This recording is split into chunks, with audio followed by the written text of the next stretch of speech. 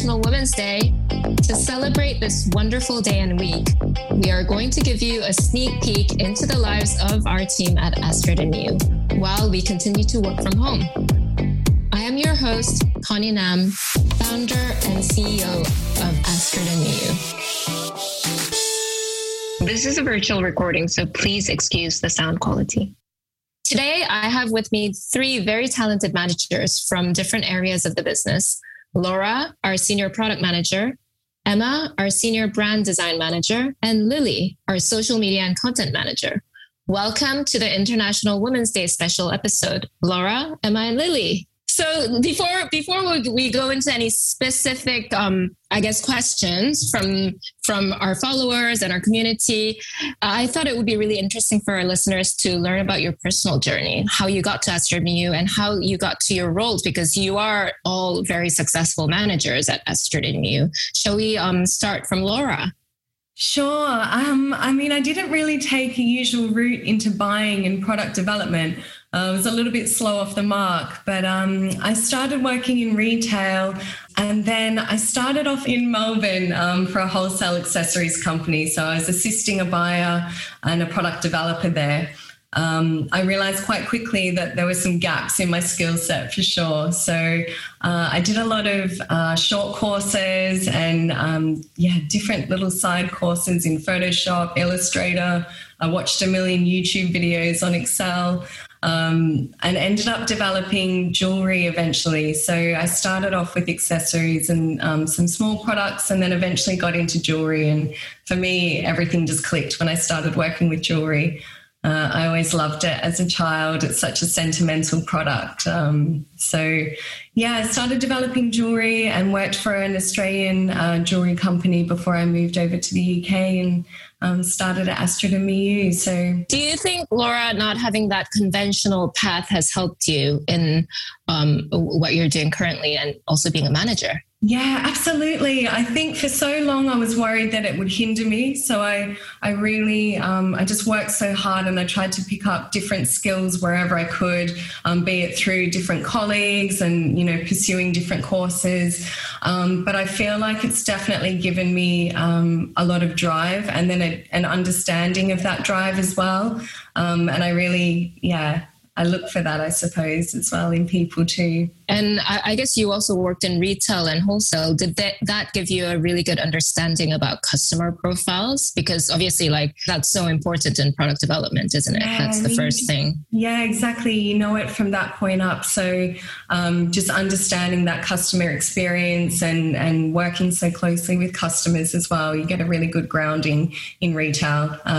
You just meet so many walks of life as well. It's a really good starting point for sure.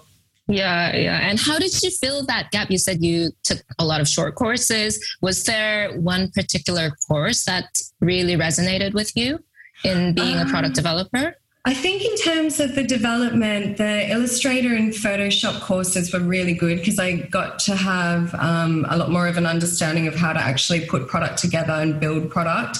And work with the suppliers. So that was definitely something that I loved. I also did a silversmithing course too. So in terms of jewelry, that was amazing. I just learned so much about metals and forms and how to put things together as well, with some added sort of bench skills. So I loved that. I thought that was amazing. That sounds really fun. Yeah, it was really good. And so now on to Emma. Emma, tell me about you. Tell me about how you got here, how you started your career, what did you study, everything.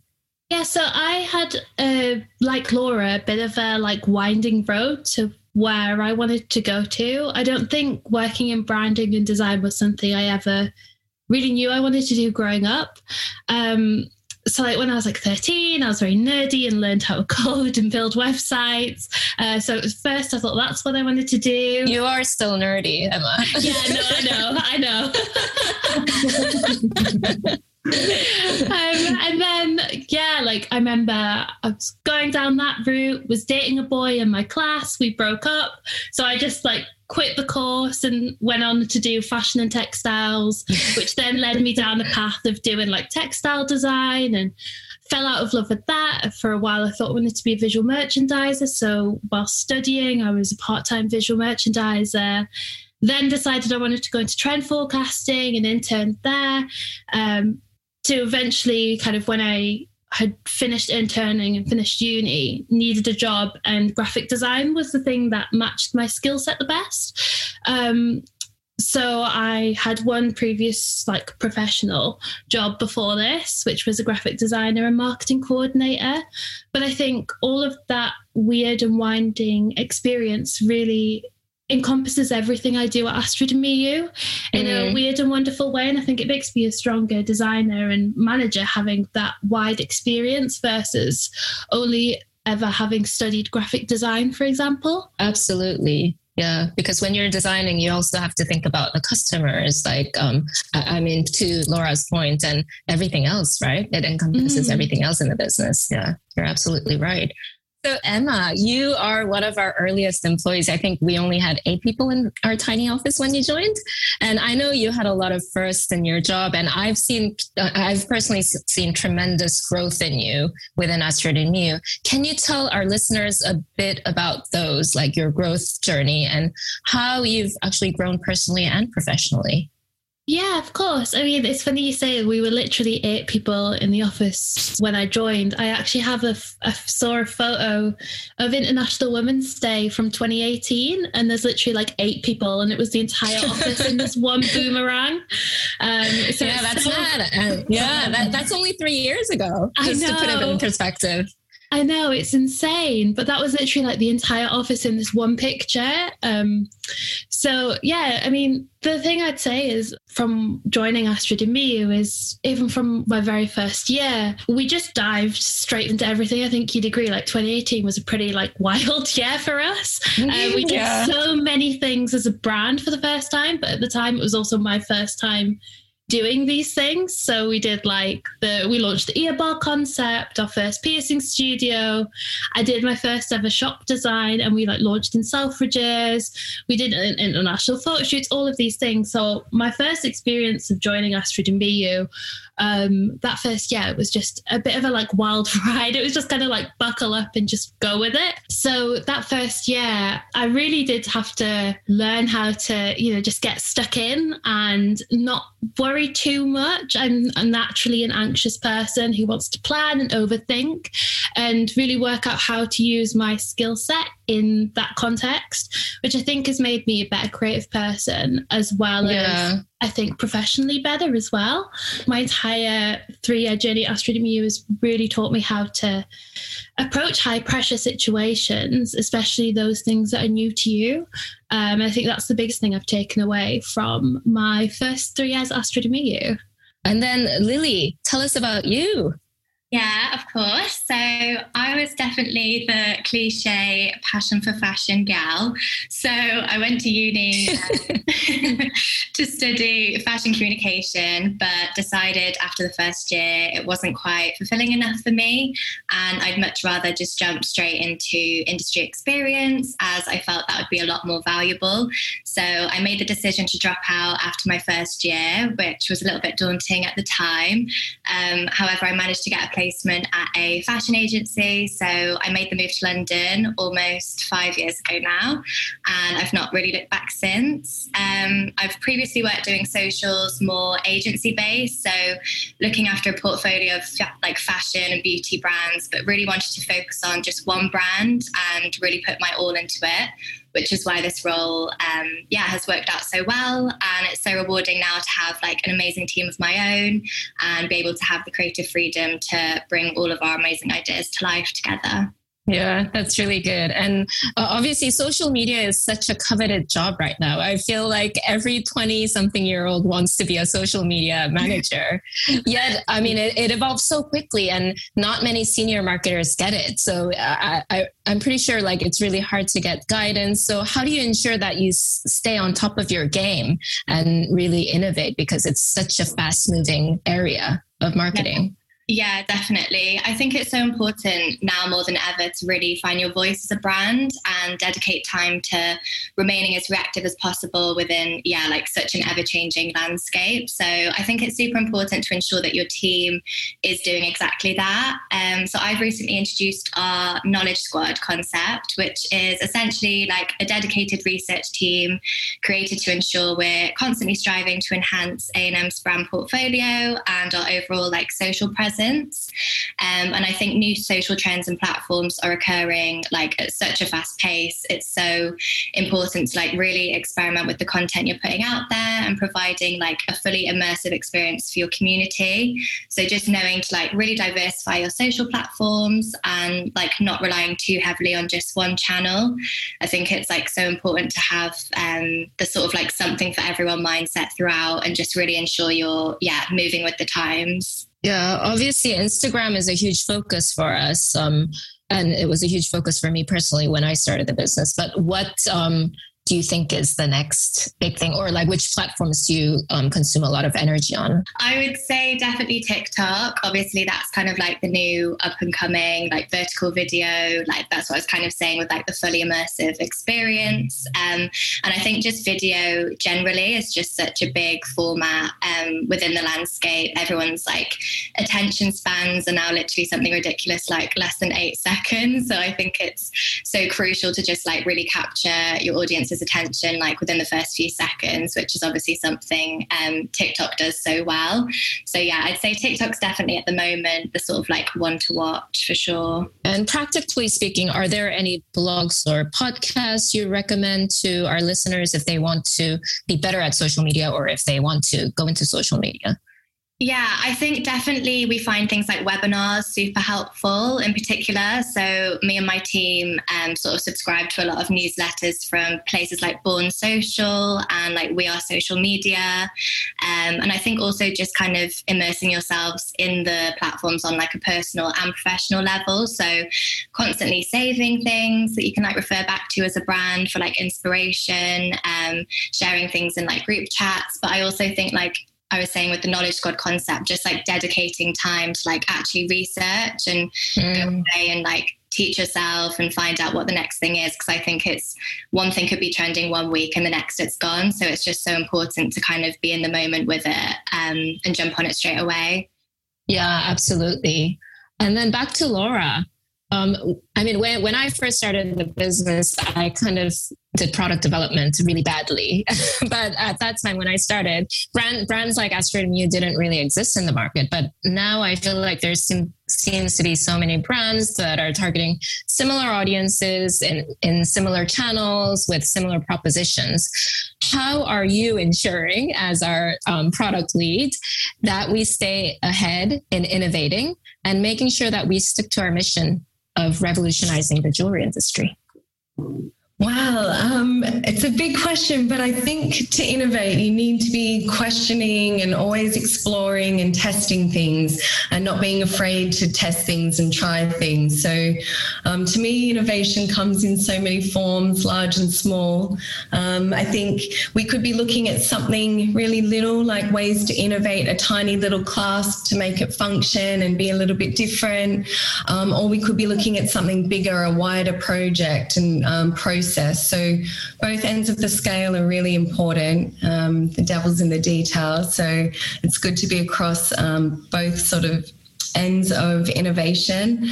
But something in the pipeline that really excites me that we're looking at using is a 3D printer. So this is a laser printer that will translate digital designs into 3D resin molds for us to review and test prior to sampling. So this is something that's quite exciting. The machine itself sort of puts me in a bit of a trance. So don't let me stand in front of the machine for too long. I might lose a few hours, but it's really cool to watch. And I think it's just about being open-minded and constantly pursuing different materials and processes that are out there and giving it a whirl, I think. Obviously, like aside from innovation, sustainability is such a huge topic, especially with brands. And I guess it kind of starts from the product and supply chain side. What can you tell us a bit about what we're doing from the product side? Yeah, so it's really exciting at this time. just so many different products and materials and things that are in use and processes that are changing at the moment to make a more sustainable future. And that's really exciting. So we'll be reviewing all of our processes right from the point of concept with jewelry until they're in store and beyond. So we'll be looking at different materials that we can be using, recyclable metals, and then what we can do with our jewelry as well, just to make it last and also be reused again and repurposed. So there's definitely a few different avenues that we're pursuing down the sustainable route. And I mean, we're all learning at the same time and growing. And I think it's, there's a lot about just having a look at what we can do and doing it in stages and, working towards an end goal to be more sustainable. Yeah, absolutely. A sustainable plan to become sustainable, right? Yes, exactly. And then back to Emma. Emma, I think like you're probably one of the most like innovative people in the business. And I love just like brainstorming with you about different ideas personally. How do you ensure that you don't have a creative block? What kind of advice would you give to someone who's going through a creative block, who's not able to innovate? Would you have any tips? I mean, one thing that always, and it comes back to me being a bit nerdy, that inspires me is like having a system and having a process of how you're going to approach something. And I think like it's so easy, especially when you're in a creative rut, to forget the most important step, which is being inspired. And I know like it's something I've talked a lot with my team about this year is like galleries are closed. You can't go out and look at what's happening on the high street. You can't be inspired. But one thing we found as a team is like actually where you can inspire each other, whether that's just having a general brainstorm meeting and talking about the things that excite you. And I think that's the biggest advice I would give to getting over a creative block would be to start from the beginning and actually like, review why are you wanting to do something? What's the end goal? Because you can create 1,000 ideas. You can always come up with something, but usually the roadblock is there's too many ideas. You're not too sure where to go or what your purpose is. So for me, it's always kind of coming at it from a bit more of an analytical point of view as to like, okay, well, what's the purpose of this? What do we want the customer to feel? How do we want them to respond to this? And then usually an idea will come organically from that. Yeah. So having that framework, it kind of sounds counterintuitive because when people think creative, it feels like you need to pull something out of thin air, but just giving that framework, I absolutely agree with you. And I think, it's like really practical. Yeah, of course, because pulling something out of thin air is like, it's not sustainable in that way of like, if you're a creative person and this is your career and you're doing this day in, day out, you can't just pull ideas from thin air every day, regardless of how much you love your work or you love your job. Like you're putting far too much pressure on yourself to come up with new ideas all the time. And that actually working together, whether that's a brainstorm session or a Slack channel, like you're going to generate stronger ideas together than you are someone just coming up with a single answer. Yeah. That's such good advice for creative people because I think it's very counterintuitive, like having framework and having no creative ego and, just asking for people. That's really good. Before we go into the next set of questions, there were a few questions from our community for me. So let's see. Number one question from Andrew. There is a clear diversity within your workforce. Is this something you believe comes with a lot of benefits? Absolutely. I think diversity definitely brings inclusivity and empathy. And I can tell from my personal experience of being different growing up, I've built strong self-awareness, but also empathy towards others, hopefully. Another thing is diversity of ideas. Naturally, if you come from various backgrounds, you will have experienced different things. Therefore, bring different perspectives to the table. I learn so much every day from the diverse group of people, colleagues that are at Astrid and Miyu. And that's one of my key joys of running Astrid and Miyu, and I do not take this for granted. Number two, from Kamya. What is the best advice you'd give to someone starting their journey into the world of business? This is a very interesting one. I think it may sound a bit cliche, but idea and vision is a very small part of the business. Execution is everything. So make sure you can execute. If not, surround yourself with people that can get stuff done, which is what I've done. And equally, your smarts and talent are only a very, very small part of running a business. Your team is everything. So make sure you build a great team and treat them really well.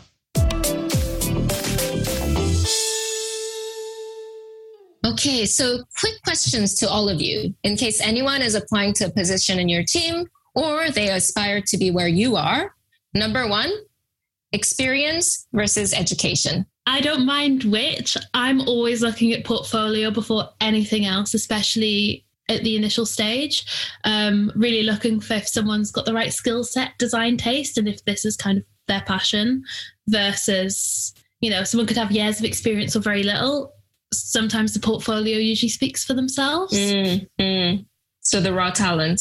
I would say, especially within like a social media related role, I think experience over education 100%. I feel like I'm living proof. Like you definitely don't need uni or a degree for a creative social media role.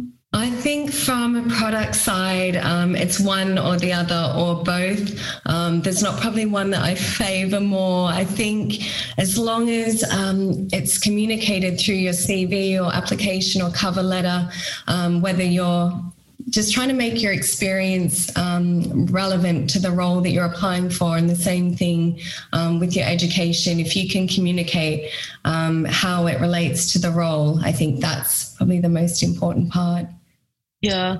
And number two, culture fit versus technical skills. For me, it's when hiring for someone in the design team, it's both. It's okay for them not to know everything about a certain program, as long as there's like a desire to learn. And then there's also the case of like, if the brand style isn't like, if our brand style isn't their brand style, it's really hard to teach that taste level.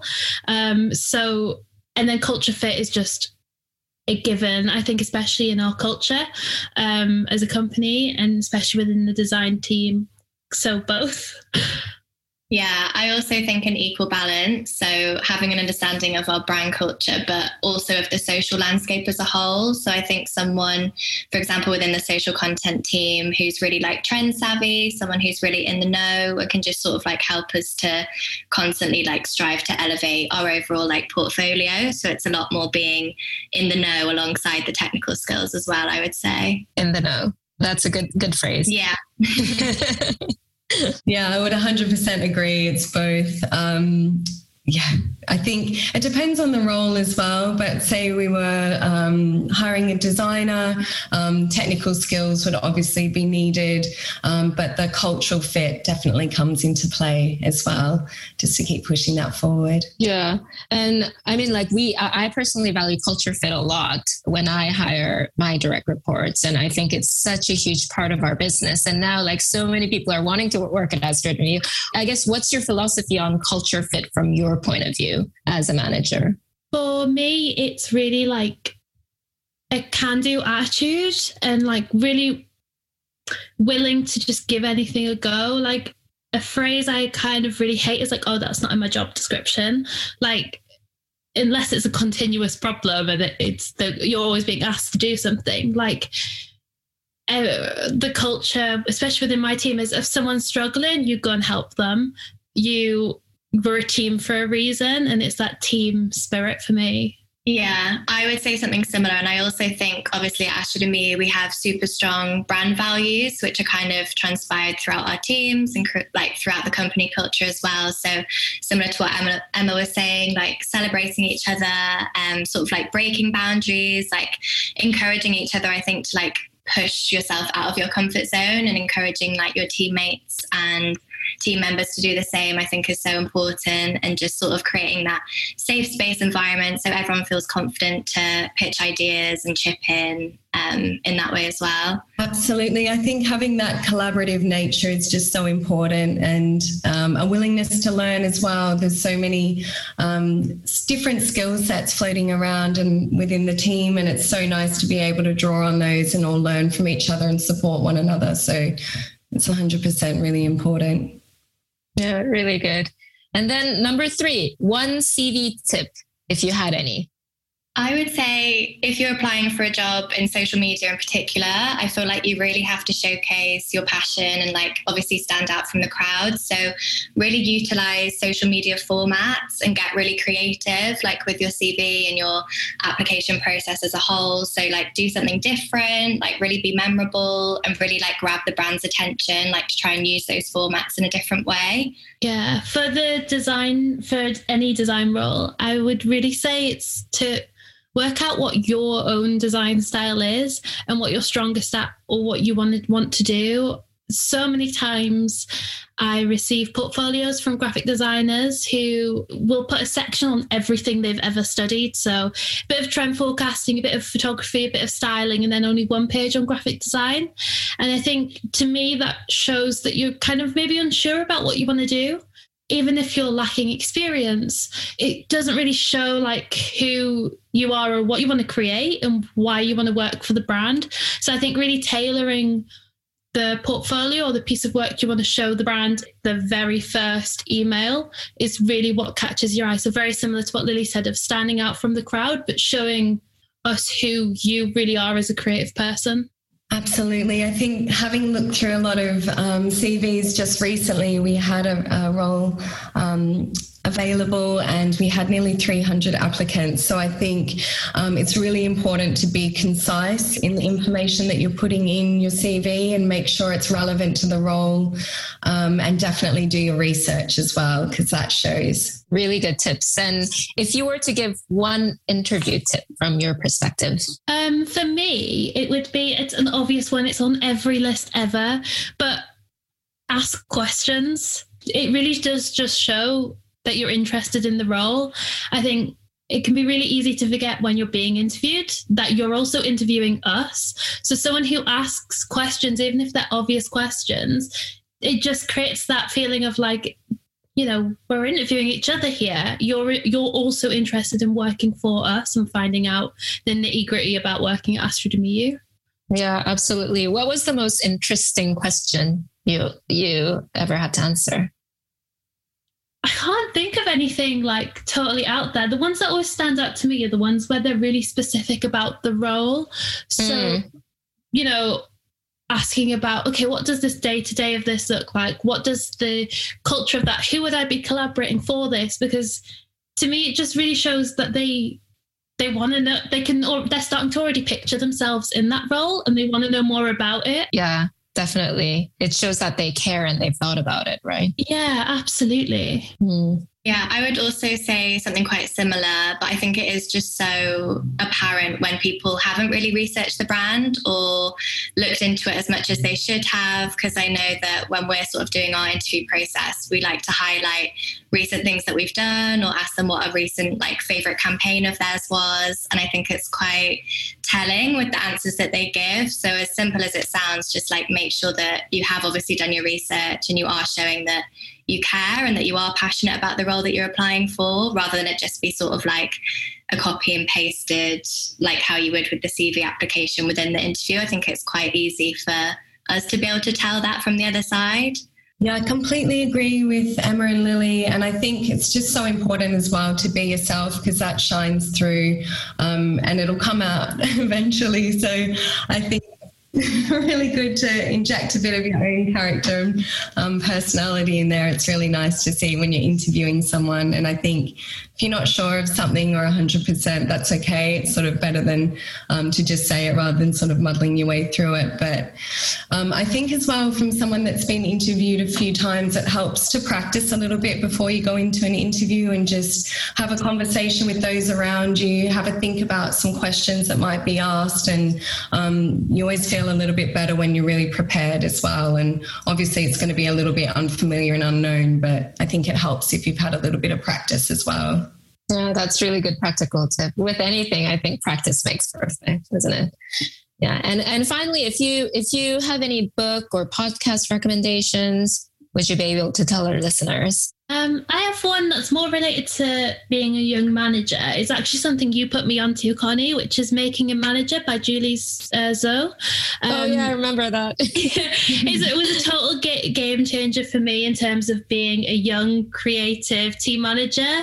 I remember the day you actually sent me, she did an interview on like Harvard Business Review podcast. And I remember like listening to it at the time and it making me want to cry because all of the problems she faced as a young manager managing a creative team were all of the issues that I was experiencing at the time. And it's now like the go-to book or podcast I recommend to anybody who is like starting to manage even just one person or considering that or taking the next step in their career, because she just lays it out in such a like non-preachy, like sometimes you get these books on managing people and it's written by a man and it's like you do this and you do that and it comes from such a place of empathy and so powerful. Yeah, she just sounds so normal, right? She sounds like she can be your friend. Absolutely. I've got a podcast. This one's been around forever, but I just always go back to Desert Island Discs. And I love listening to people's journeys and the obstacles they've overcome. And there's just, I don't know, listening to people's life experiences and then having it sort of dotted by their soundtrack of their life, I suppose is, just always find it really inspiring. Super interesting. So we recently ran a huge marketing campaign around self-love, which was hugely successful and inspiring. Tying into this theme, what would you tell your younger self, everyone? I would tell my little worrying self not to worry so much and just go for it. You just don't know what's around the corner and what's going to happen. So just jump in and be brave and go for it. And I think something else I would tell myself is to keep up creative pursuits. So even if it's on the side, it's nice to have somewhere to sort of go in your own space and let your imagination run wild.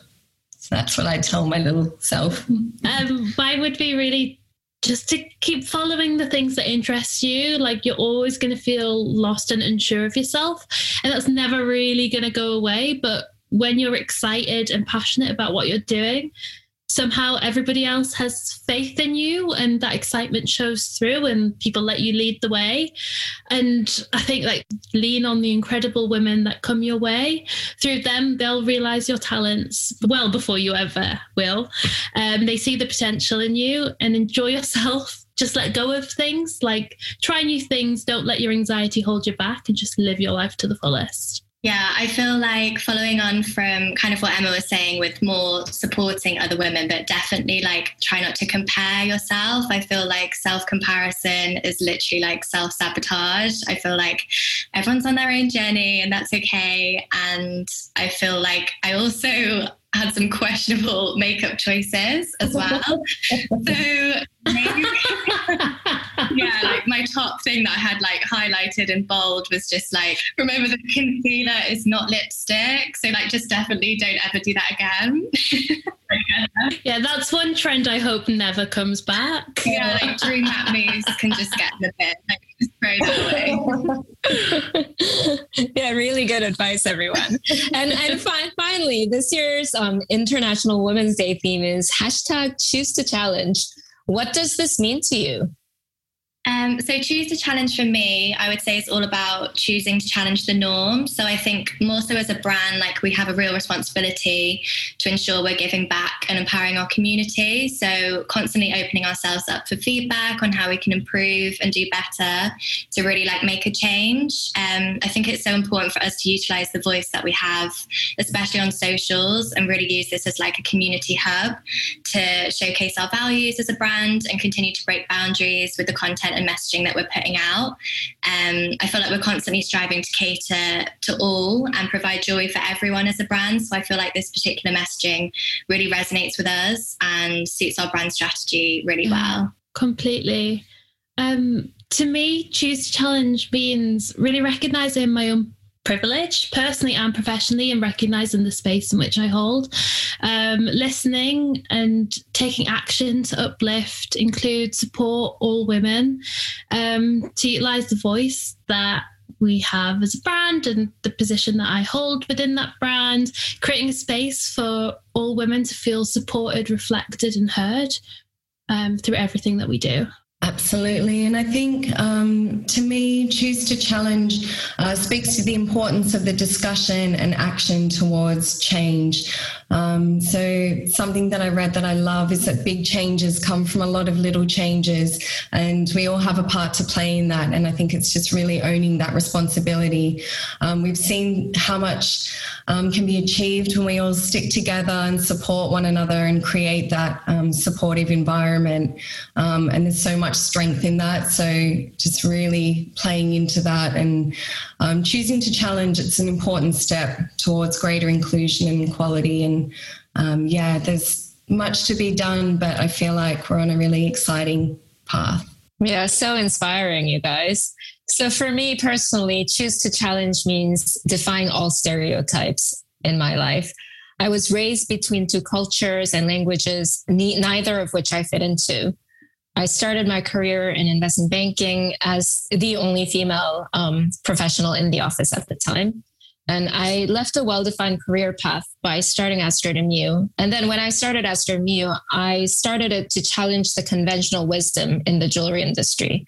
And I will continue to challenge for as long as I can and teach my two daughters to do the same. And honestly, I think this is what we do best at Astrid and Miyu, everyone within the team. So thanks everyone, Lily, Emma, and Laura for joining me. And thanks everyone for tuning in. Thanks, Connie. Thanks, Connie. Happy International Women's Day.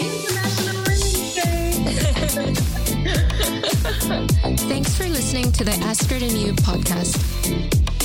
If you enjoyed listening, please do make sure you like, subscribe, and leave a review. And to learn more about the Brand Lab, please come search on our website, astridandmiyu.com.